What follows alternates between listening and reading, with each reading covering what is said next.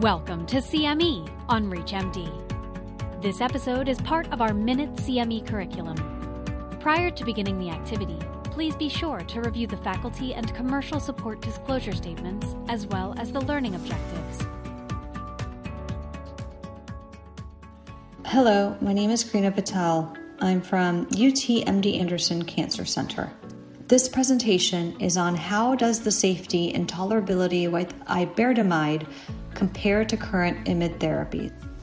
So you will see two different papers referring to lenalidomide and pomalidomide treatment-emergent AEs. So on the left is a review written by Palumbo et al. In Blood Reviews from 2009 that basically looks at the treatment-emergent AEs from lenalidomide plus dexamethasone in relapsed refractory multiple myeloma. So here, the authors concluded that compared to thalidomide, lenalidomide does have markedly decreased rates of neuropathy, sedation, and constipation, which for the time were all much appreciated. However, in clinical trials, the biggest grade 3-4 adverse events that they saw for lenalidomide plus dex in patients with multiple myeloma happened to be cytopenias, fatigue, muscle cramps, rash, infections, insomnia, and venous thromboembolism. And then on the right side, we see a table that's from a Lancet Oncology paper in 2013 by San Miguel et al., looking at the phase 3 study of pomalidomide plus low-dose dex, which was a randomized study. So here you can see that grade 3-4 infections were about 30%, anemia about 33%, 34%, neutropenia was 48%, and fatigue at 5%, thrombocytopenia about 23%. And, then it's a little bit less as the other symptoms we go down the chart. But on the next slide, we'll discuss, CC220 here, the response rates and safety.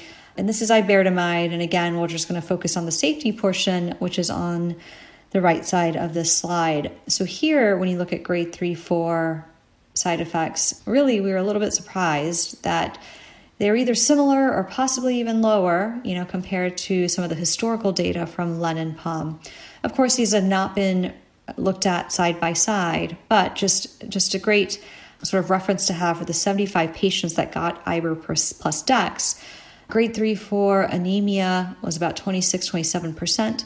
Neutropenia was 33%, with febrile neutropenia being about 5% of patients. Then thrombocytopenia was about 10%. Infection about 21-22%. Fatigue was one patient, so 1.3%. We don't see any muscle spasms or diarrhea. That was 0% of patients for grade 3-4. There's one patient with peripheral sensory neuropathy, so about 1.3%. No deep vein thromboses that were grade 3-4, and pulmonary embolism was about 1.3%. So again, just a very acceptable toxicity profile for relapsed refractory patients.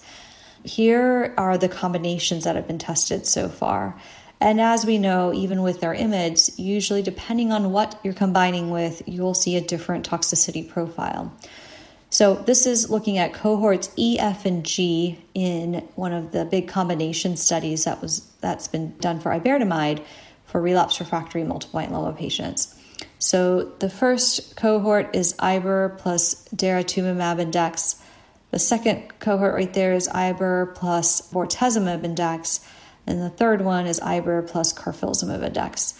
And what you see, the neutropenia rates are still relatively similar or lower than expected, I think, for iber VD or iber KD. However, when iber is with dara, we see that neutropenia rate is 66.7%, which is something we see similarly with our IMiDs plus the dara combination. Again, the rates of thrombocytopenia and anemia are pretty similar across the different regimens. And for non-hematological, really they're very low grade 3-4 risks, infections being the biggest. And again, it seems that all of them have similar rates of infection, about 15 to 30%. So again, pretty tolerable in terms of toxicity for combinations in relapsed refractory patients. So take-home points: CELMoDs are safe and may have a favorable profile compared to IMiDs for certain toxicities, such as neutropenia, but again, we need more studies. Combination with other therapies does increase some of the grade 3-4 toxicity, but remains manageable.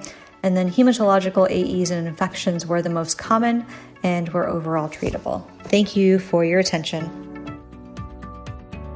You've been listening to CME on ReachMD. This activity is jointly provided by Global Learning Collaborative, GLC, and Total CME Incorporated, and is part of our Minute CME curriculum. To receive your free CME credit or to download this activity, go to reachmd.com/CME. Thank you for listening.